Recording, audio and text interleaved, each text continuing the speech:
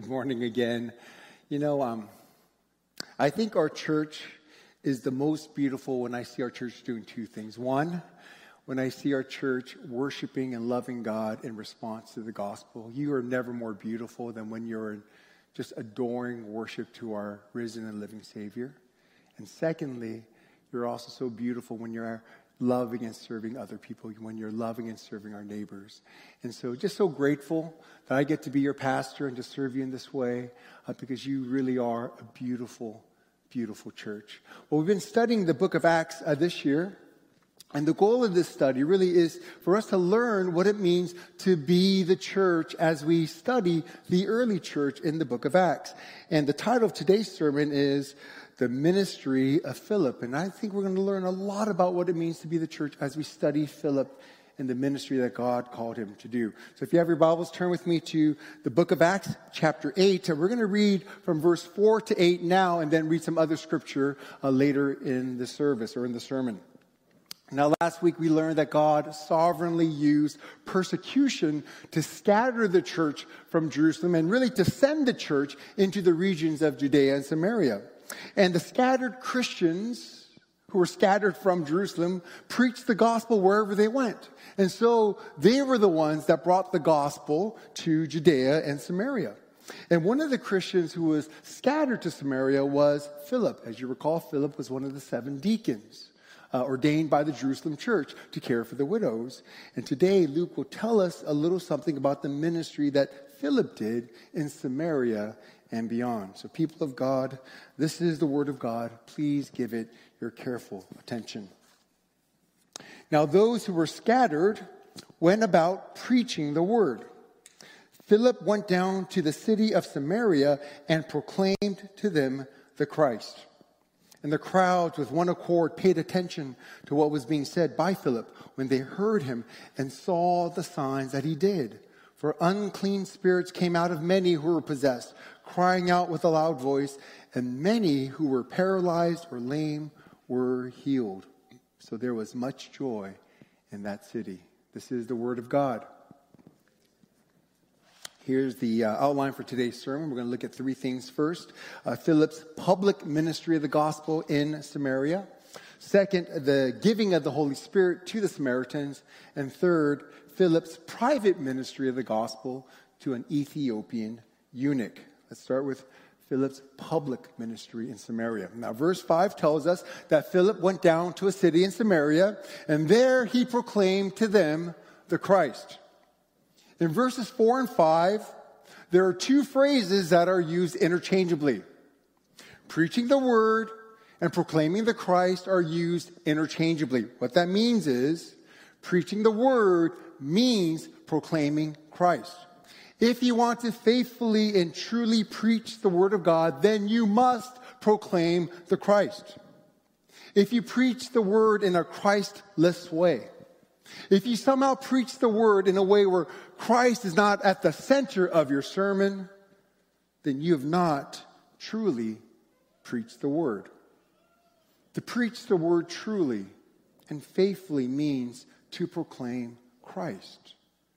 To proclaim who Christ is, to proclaim what Christ has done, what Christ is doing, what Christ will do one day, and what it means to follow and honor and obey Christ. In other words, to preach the word means to proclaim the gospel and the responses that the gospel requires and asks for. Now, Philip's public ministry of the gospel in Samaria was significant for 2 reasons. Here's the first reason. You see, Philip's ministry in Samaria officially initiated the second phase of the church's mission. Jesus said that his church would be his witnesses in 3 phases or in 3 places. First, they would be his witnesses in Jerusalem. Second, they would be his witnesses in Judea and Samaria. And third, they would be his witnesses to the ends of the earth. With Philip's ministry of the gospel in Samaria, the church had officially initiated the second phase of her mission. And interestingly, it was the non-apostles who first went to Judea and Samaria and preached the gospel there. We're going to see later on the apostles came after Philip in order to verify and to confirm that the gospel was really being believed by the Samaritans. But isn't it cool that it was lay Christians, not the apostles, not the professional clergy, who first brought the gospel to Samaria? I love that. Here's the second reason why Philip's ministry was so significant. It's because it demonstrated the power of the gospel to overcome hostility between people groups. I think it's really hard for us to appreciate the boldness of Philip to preach the gospel to the Samaritans, because I don't think we can really appreciate the hostility and the hatred and animosity between the Jews and the Samaritans. It might be kind of like what we might see today between the Jews and the Palestinians. A lot of animosity, hatred, and hostility.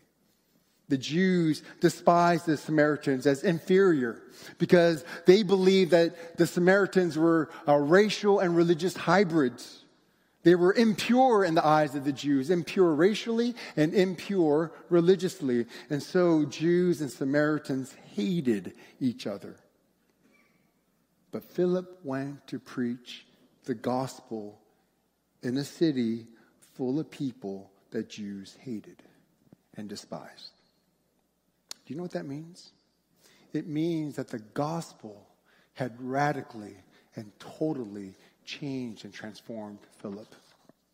You see, before Philip had believed and was changed by the gospel, he, like any other Jew, would have regarded Samaritans as too evil, too hopeless, and too lost to be saved. But the gospel had changed Philip. The gospel had shown Philip that everyone was sinful, everyone was hopeless, everyone was lost apart from the gospel. In fact, no one was more hopeless, more lost, or more evil than anyone else. The gospel had shown Philip that no one was so bad that they were beyond the reach of God's grace, and also at the same time, no one was so good that they were beyond the need of God's grace. The gospel had eradicated any sense of superiority that Philip might have had toward the Samaritans, as he realized that everyone was a sinner who needed to be saved, including him, and that everyone who calls upon the Lord for salvation can be saved, even Samaritans. And Philip's ministry of the gospel consisted of both words and deeds. Now, according to verse 5, Philip proclaimed the Christ. Philip boldly proclaimed that Jesus was the Son of God and that he was the Messiah that God had promised, and that Jesus came and that he died on the cross for the forgiveness of sins, and that he was raised from the dead for their salvation, and that he would come again one day to judge the living and the dead. Philip boldly preached a beautiful gospel of how God loves sinners and has saved sinners in his Son, Jesus Christ. Philip declared the love of Christ with his beautiful words. And Philip also ministered the gospel with beautiful deeds. According to verse 7, Philip healed sick people and cast out demons. Now, I think we have to stop being distracted by the apostles doing signs and wonders as if they're doing magic tricks. Well, they did magic tricks. They could do miraculous things. We can't do anything like that, so there's no application for us. We have to stop thinking about that, or thinking about it in that way. You see, Philip was simply loving people and doing what he could to relieve their suffering. See, when Philip saw the physical misery around him, paralyzed and lame people, he sought to relieve it, and that's why he healed them, because he loved them. And when Philip saw the spiritual bondage that people were under, demonic oppression, he wanted to liberate them, and that's why he cast demons out, to liberate people from demonic oppression. With the miraculous healings and the miraculous casting out of demons, Philip was giving a glimpse and a preview of heaven. Because in heaven, there are no more demons. In heaven, there is no more disease. In heaven, there is no more paralysis, no more lameness, no more sickness. Philip demonstrated the love of Christ with his beautiful deeds. His works were more loving than they were miraculous. We have to understand that. You see, Philip loved people, and he sought to meet all of their needs. And whatever diminished, debilitated, devalued, or demeaned people, Philip sought to address and to heal those things with both his beautiful words and with his beautiful deeds. And so when the crowds came to listen to Philip's preaching, they paid great attention to him because he was doing beautiful and loving things for the people by healing them and setting them free from their bondage and oppression to demons. And there was much joy in that city because Philip was ministering the gospel in both word and deed. Christ Central. If we want to do ministry like Philip, then we too must minister the gospel in both word and deed. Now, unlike Philip, we don't have the power to heal the sick miraculously or to cast out demons, but we do have the power to love people. And we can love and serve our neighbors with ordinary acts of kindness, mercy, and love. You see, when we see the brokenness in the lives of people around us, when we see needs of people around us, when we see that people are being demeaned, devalued, or dehumanized, loving our neighbors means that we do what we can to meet their needs and to advocate for their holistic welfare. We must not only declare the love of Christ with our beautiful words, but we must also demonstrate the love of Christ with our beautiful deeds. And that's why I'm so grateful that our church partners with Christian organizations like Western Fairfax Christian Ministries. And they help us to do what I think is one of the most important things that we do at our church, which is our holiday basket ministry. Friends, I want you to understand, when we gather food and package the food into baskets and we distribute them to needy and vulnerable families in Centerville, we're not just doing an optional thing. We're not just doing kind of a thing that makes us feel good. We're actually ministering the gospel with beautiful deeds. It is our opportunity to demonstrate the love of Jesus for people in practical, tangible, and beautiful ways. And so, Christ Central, we cannot be content that we minister the gospel simply with our words. We must demonstrate the love of Christ with our deeds of mercy and kindness. And so, whether as individuals or as families or maybe even as community groups, let me encourage you to consider participating in different mercy ministry opportunities at our church, because that is part of what it means to follow Jesus. That is part of what it means of you worshiping the risen Lord Jesus Christ. And so pay attention in the weeks to come and to the different local mercy ministry opportunities and take advantage of not only speaking beautiful words, but showing the love of Christ with your beautiful deeds. Amen? I think we all need to grow in that area. It's going to require sacrifice. Your time, your money, your effort. But we can't just talk about the love of Jesus. We have to demonstrate it in practical and tangible ways. So Philip's public ministry of the gospel consisted of both speaking words and doing deeds. Next, let's look at the giving of the Holy Spirit to the Samaritans. Now turn with me to verse 14, and we're going to read to verse 17. And this is a very interesting passage of Scripture. Now when the apostles at Jerusalem heard that Samaria had received the word of God, they sent to them Peter and John, who came down and prayed for them that they might receive the Holy Spirit. For he had not yet fallen on any of them, but they had only been baptized in the name of the Lord Jesus. Then they laid their hands on them, and they received the Holy Spirit. Luke describes the Samaritans as having believed in Jesus. They were baptized in the name of Jesus, but they had not yet received the Holy Spirit. Now, Luke notes that this is odd and peculiar because ever since Pentecost until now, Jewish believers received both the forgiveness of their sins and the gift of the Holy Spirit at the same time, the moment that they repented and believed. But in this situation, strangely and oddly, the Samaritans believed in Jesus, they were baptized in his name, but they had not yet received the gift of the Holy Spirit. So what's going on here? What's happening? Why the delay in the giving of the Holy Spirit to the Samaritans. Now, Bible scholar John Stott explained it like this. The most natural explanation of the delayed gift of the Spirit is that this was the first occasion on which the gospel had been proclaimed not only outside of Jerusalem, but inside Samaria.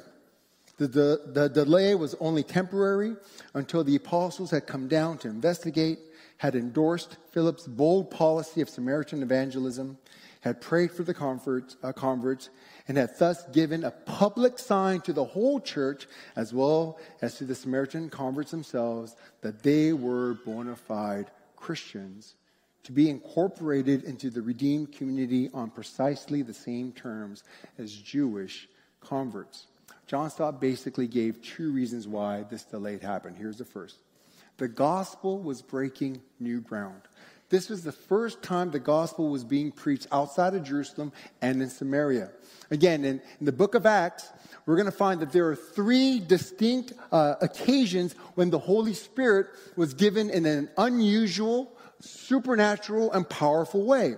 And they would correlate to what Jesus said the church's mission would be. As you recall, the church's mission would unfold in three stages. First in Jerusalem, then in Judea and Samaria, and then to the ends of the earth. And the giving of the Holy Spirit correlates with those three times. The first time the Holy Spirit was given in an unusual and powerful way was when the gospel was being preached in Jerusalem. The second time that the Holy Spirit was given in an unusual and powerful way was when the gospel was being preached in Samaria.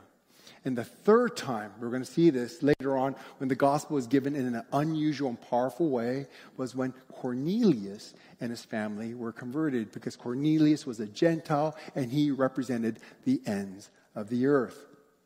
The Holy Spirit fell on believers in a special way 3 times in the book of Acts, and each time it represented that the next phase of the church's mission was unfolding. And the one constant in all 3 of the givings of the Holy Spirit was the presence of an apostle. The apostle Peter was present at each time the Holy Spirit was given in this unusual and powerful way, all 3 times. Second, the special giving of the Holy Spirit was a public sign of the full inclusion of Samaritans. You see, the gospel had been welcomed by the Samaritans, but would the Jews welcome the Samaritans? You see, it was very hard for Jewish Christians to believe that Samaritans, the despised and dirty Samaritans, could actually be saved and would actually be invited into the family of God. So this was a sign from the risen Lord Jesus himself that even the Samaritans were truly saved and that they were fully included into his family and into his body. So by giving them the Holy Spirit in a public and powerful way, the risen Lord Jesus was publicly demonstrating and declaring that he welcomed Samaritans. And if he welcomed the Samaritans, then the Jewish believers must welcome them as well. You see, Christ has torn down the dividing wall of hostility between people groups who were once at odds with one another. The dividing wall of hostility between Jews and Samaritans torn down by the gospel. The dividing wall of hostility between Jews and Gentiles torn down by the power of the gospel. You see, the dividing wall of hostility between different races torn down by the power of the gospel. Every dividing wall of hostility between any group of people, the gospel can and the gospel must tear down. Later, in the other parts of the New Testament, we're going to learn from the Apostle Paul that the Holy Spirit unites us to Christ. That means that everyone who has the Holy Spirit is united to one another because they're all united to one body, to the one body of Christ. Let me explain it this way. If you have the Holy Spirit, that means you're united to Christ. If I have the Holy Spirit, I'm united to Christ. And do you know what that means? We're united to one another because we're united to the same body, to the same Christ. You see, no matter how different we may be from one another, whether racially, ethnically, gender, socioeconomically, no matter how different we may be from one another, we're united because we are together united to the same body. Whoever has the Spirit of Christ living in them, I am united to that person, and we're part of the same family of God. Do you know who your true family is? Your true family? It's not just the people that you share the same blood with. It's the people that you share the same Holy Spirit with. And everyone that has the Holy Spirit living in them, they are your brother and your sister in Christ. No matter their race, no matter their ethnicity, no matter their gender, no matter anything, if they have the Holy Spirit and you have the Holy Spirit, you're family. And we belong to the same Christ. Now, there's an important question here that I want to answer because it's caused some controversy and confusion in the Christian church. And the question is this: was the Samaritans' experience of believing the gospel and being baptized first and then later receiving the gift of the Holy Spirit, was that experience descriptive or prescriptive? Was Luke just describing what happened to the Samaritans? Or was Luke telling the church that what happened to the Samaritans was to be the regular and the normative experience for all Christians, so that all Christians should first believe in Jesus and be baptized, and then at a later time receive the Holy Spirit? Now, some of our Pentecostal and charismatic brothers and sisters in Christ, by the way, let me just say this, they are our brothers and sisters in Christ, and what we're going to be talking about now is what I call a secondary issue. It's an important issue, but it's not an issue that divides us, okay? But there are some differences among Christians. And there are some Pentecostal and charismatic brothers and sisters in Christ who believe and teach that the experience of the Samaritans is prescriptive and normative for all Christians. What that means is they believe and teach that all Christians must first believe in Jesus and be baptized in his name, and then at a later time, whether it's a day later or a week later or a year later, at a later time, you receive the gift of the Holy Spirit. And they call this the baptism of the Holy Spirit. And usually, the baptism of the Holy Spirit is accompanied with some kind of manifestation of a spiritual gift. Usually, the spiritual gift of speaking in tongues, or what they understand to be the gift of speaking in tongues. Friends, as Reformed Christians, which we are at our church, we don't believe that. We believe that the experience of the Samaritans was descriptive and not prescriptive. We believe that it was unique to their experience at that time in redemptive history and in the unfolding mission of the church. It was not meant to be normative or prescriptive for the rest of the church after them. The giving of the Holy Spirit in that special way to the Samaritans was, again, to mark that the second phase of the church's mission to be witnesses for Jesus had begun. So what we as Reformed Christians believe is this. What is prescriptive, what is normative, was what the Apostle Peter preached in Acts chapter 2. That the moment you repent and believe in the Lord Jesus, you receive the forgiveness of sins and the gift of the Holy Spirit at the very same time. There is no delay. You're given the Holy Spirit the moment that you believe, along with the forgiveness of your sins. You see, at the moment of faith in Christ, you become the temple of the Holy Spirit. That means the Holy Spirit lives in you, dwells in you, and he begins to work in your life, sanctifying you and conforming you into the image of Christ. Also, as Reformed Christians, we believe that the true evidence that you have the Holy Spirit is not the manifestation of so-called spiritual gifts in your life, but the manifestation of the fruit of the Spirit in your life. How can you tell if someone truly has the Holy Spirit living inside them? Is it because they're able to speak in tongues? Or they're able to do some spiritual gifting? No. You can tell because he or she is bearing the fruit of the Spirit in their life. You can tell because this person, there's an increasing and growing love and joy and peace and patience, kindness, goodness, faithfulness, gentleness, and self-control in their lives. You see, a changed life that resembles Jesus more and more, a changed life that loves God and people more and more, that is the true and beautiful evidence that the Holy Spirit lives inside you, and not the presence of so-called spiritual gifts. Lastly, let's consider Philip's private ministry of the gospel to the Ethiopian eunuch. Now we're going to turn to verse 26 and read all the way to the end of the chapter, to verse 40. Now an angel of the Lord said to Philip, "Rise and go toward the south to the road that goes down from Jerusalem to Gaza. This is a desert place." And he rose and went. And there was an Ethiopian, a eunuch, a court official of Candace, queen of the Ethiopians, who was in charge of all her treasure. He had come to Jerusalem to worship and was returning seated in his chariot, and he was reading the prophet Isaiah. And the Spirit said to Philip, "Go over and join this chariot." So Philip ran to him and heard him reading Isaiah the prophet and asked, "Do you understand what you're reading?" And he said, "How can I, unless someone guides me?" And he invited Philip to come up and sit with him. Now the passage of the scripture that he was reading was this: "Like a sheep he was led to the slaughter, and like a lamb before its shearer is silent, so he opens not his mouth. In his humiliation justice was denied him. Who can describe his generation? For his life is taken away from the earth."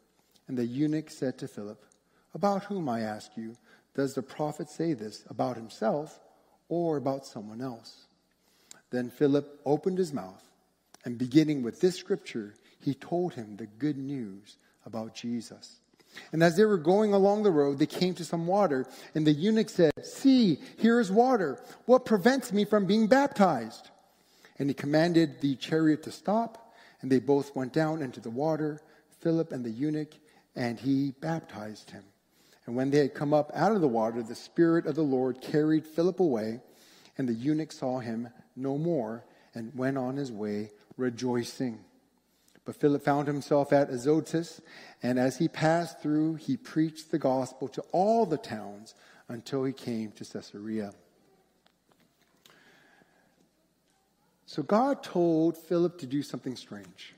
Philip had a vibrant, booming, thriving, fruitful ministry in Samaria. People were coming to faith in Christ. There was joy in the city.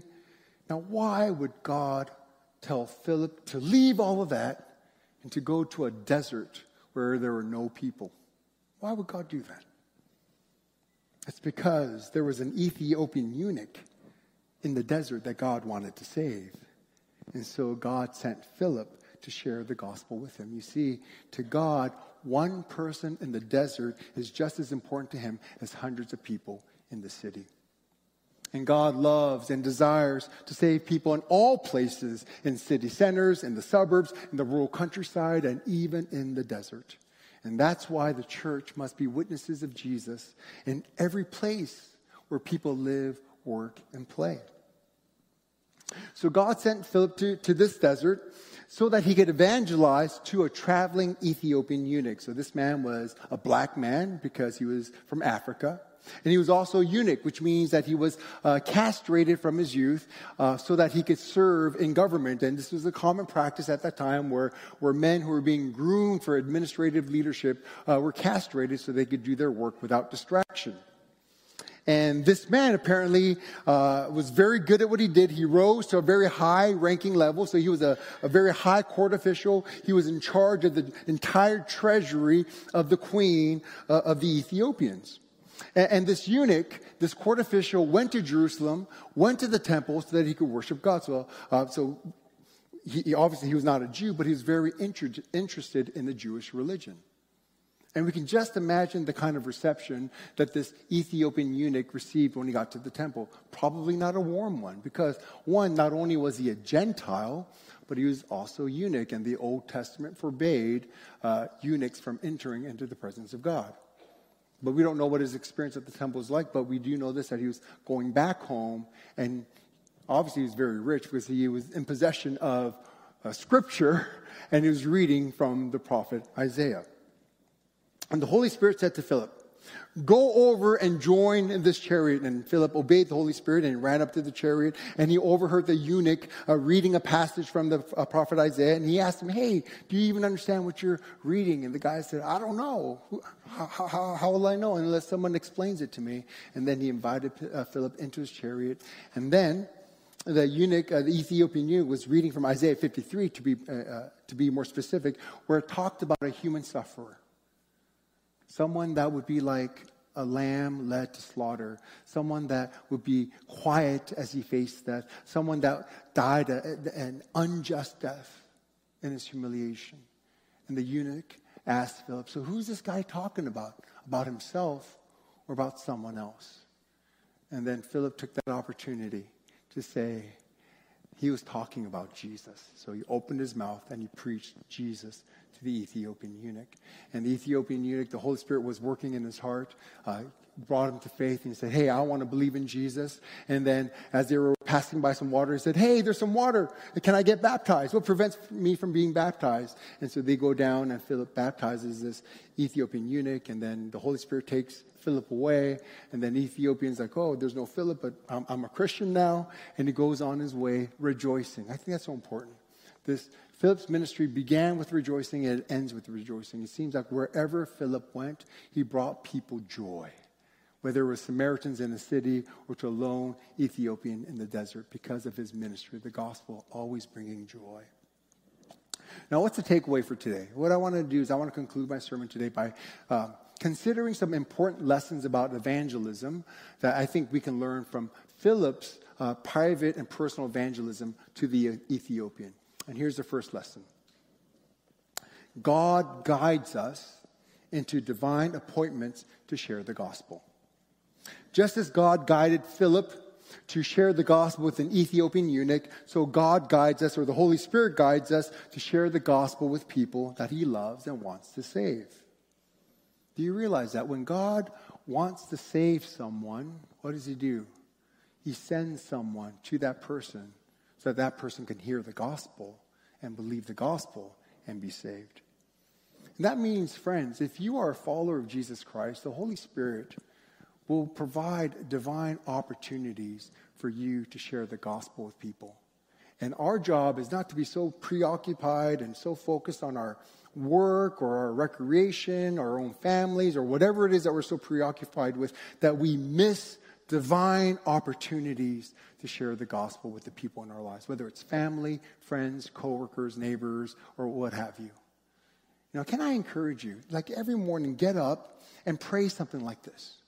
God, in whose life are you already working? And who do you want me to share the gospel with today? Friends, do you realize that before Philip went to see the Ethiopian eunuch, the Holy Spirit was already working on his heart? That's why he went to the temple. That's why he was reading scripture. And Philip obeyed the Holy Spirit and shared the gospel with the Ethiopian eunuch. And so, friends, every one of us, there are opportunities to share the gospel. We just have to open our eyes and prayerfully discern them. Friends, do you realize that your main goal in life is not to make a lot of money or to be great parents or to be wildly successful at your career? Those things are good and important. But your first and fundamental calling as a Christian, as a follower of Jesus, is to be a witness for Christ to the people in your life. Here's a second. We can share the gospel with people who are very different from us. Think about this. Here's an Ethiopian court official, one of the highest ranking members of his government, and Philip, a Jewish peasant, right? They are as different as they can be in two totally different socioeconomic classes, and yet you have Philip sharing the gospel with the eunuch. I know sometimes we feel like the only people that we have legitimacy to speak with are people that are on our same level or maybe who we think is below us. There are people in your life who are far more accomplished than you, far more powerful than you, far richer than you, far whatever than you. And sometimes we can feel insecure about, like, what can I share with them because they're so much more advanced or accomplished than I am. Friends, the gospel allows us to not be afraid or reluctant in those situations anymore. Who cares if they're richer than you? Who cares if they're the CEO? Who cares if they're more powerful? It doesn't matter. You can talk to anyone about Jesus. We no longer have to be afraid to talk about Jesus with people who we think are so different from us. If Philip can talk to an Ethiopian eunuch who is a court official, we can talk to anybody as well. And here's the third. We must not be prejudiced. I love the fact that one of the first conversion stories in the book of Acts is that a Jewish man led a black man to faith in Christ. Philip did not let his racial prejudice for a black Gentile keep him from warmly and lovingly sharing the gospel with him. You see, friends, the gospel gives us the power to cross racial lines and to tear down the dividing wall of hostility between races and to love others who are different from us racially and economically or ethnically. And fourth, and I love this, we can start sharing the gospel by asking a question. Don't you love that Philip didn't just kind of give a canned gospel presentation to the Ethiopian eunuch? He waited to see what the Ethiopian eunuch, what kind of questions he was asking, what was burdening his heart. And what Philip did was, once he figured out the things that were on the Ethiopian eunuch's heart, then he shared the gospel as an answer to his questions. Philip did not answer questions that the eunuch was not asking. He answered the questions that the Ethiopian eunuch was asking, and he answered it with the gospel. Friends, when we evangelize to our family or friends or coworkers, we can share the gospel in such a way where we're sharing the gospel as the answer to their deepest longings, yearnings, and desires. Maybe their deepest longing is for justice in an unjust world. Then you can show them how the gospel promises true and perfect justice in the world to come. Or maybe their deepest longing is for healing from sickness or some sort of brokenness in their lives. And then we can share the gospel and the promises of the gospel of the hope of resurrection, the hope of restoration, the hope that one day everything will be the way it was supposed to be. Or maybe their deepest longing is for unconditional love. Maybe their whole life they've always had to perform and feel like they've always had to prove themselves and to win people's love for them. And maybe we can explain to them how in the gospel God gives us unconditional love that we never have to earn or perform for or to merit, that he gives it freely in his son Jesus. Or maybe their deepest longing is for forgiveness, because they're struggling with deep shame and guilt over what they've done in the past.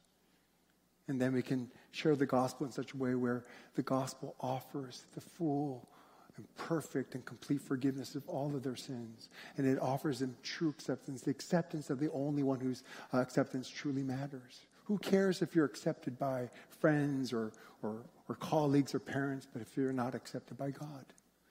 And in Christ, we get the acceptance that truly matters, that we all long for. And I think that's such an important lesson for us, that we use the gospel to answer the deep questions and the deep desires that the people in our lives have and are asking. Fifth, we can evangelize by doing Bible study. Do you realize what Philip was doing here? He did one-on-one Bible study with this Ethiopian eunuch. He looked at a passage of scripture together. They looked at it together. And he was basically studying what the Bible said about Jesus. Friends, this may be one of the most effective ways for us to share our faith, where we invite someone, whether it's one-on-one or maybe in a small group. Hey, let's study the Bible together and let's see what the Bible has to say about Jesus. And you can do it for maybe an hour. Maybe you can do it for 6 weeks. It doesn't matter. But you study the Word of God together and you show the person that you want to evangelize to what the Bible has to say about Jesus. And that's a very effective way to share your faith. And sixth and lastly, and I think this is going to be very important, especially in our day and age where what's, I think, culturally taboo today is to try to convert people, right? To try to impose your religious beliefs on other people. But I want you to be encouraged that Philip didn't do this. We are to encourage people to a point of trusting and obeying Jesus, and the first sign of faith and obedience is getting baptized. Philip baptized the eunuch. Do you know what that means? As Philip was explaining who Jesus was as the Messiah, some part of his gospel presentation was the need to be baptized. How else would the eunuch have known, hey, here's some water, what prevents me from being baptized? It's because Philip must have told him, hey, if you believe in Jesus and if you want to follow Jesus, Jesus commands that all of his followers be baptized in his name. And that's the public sign that you follow him. Friends, we must not be shy or awkward about inviting people to believe the gospel when we share with them. It's one thing to share the gospel. It's another thing to invite people to respond to the gospel with faith and repentance and with baptism.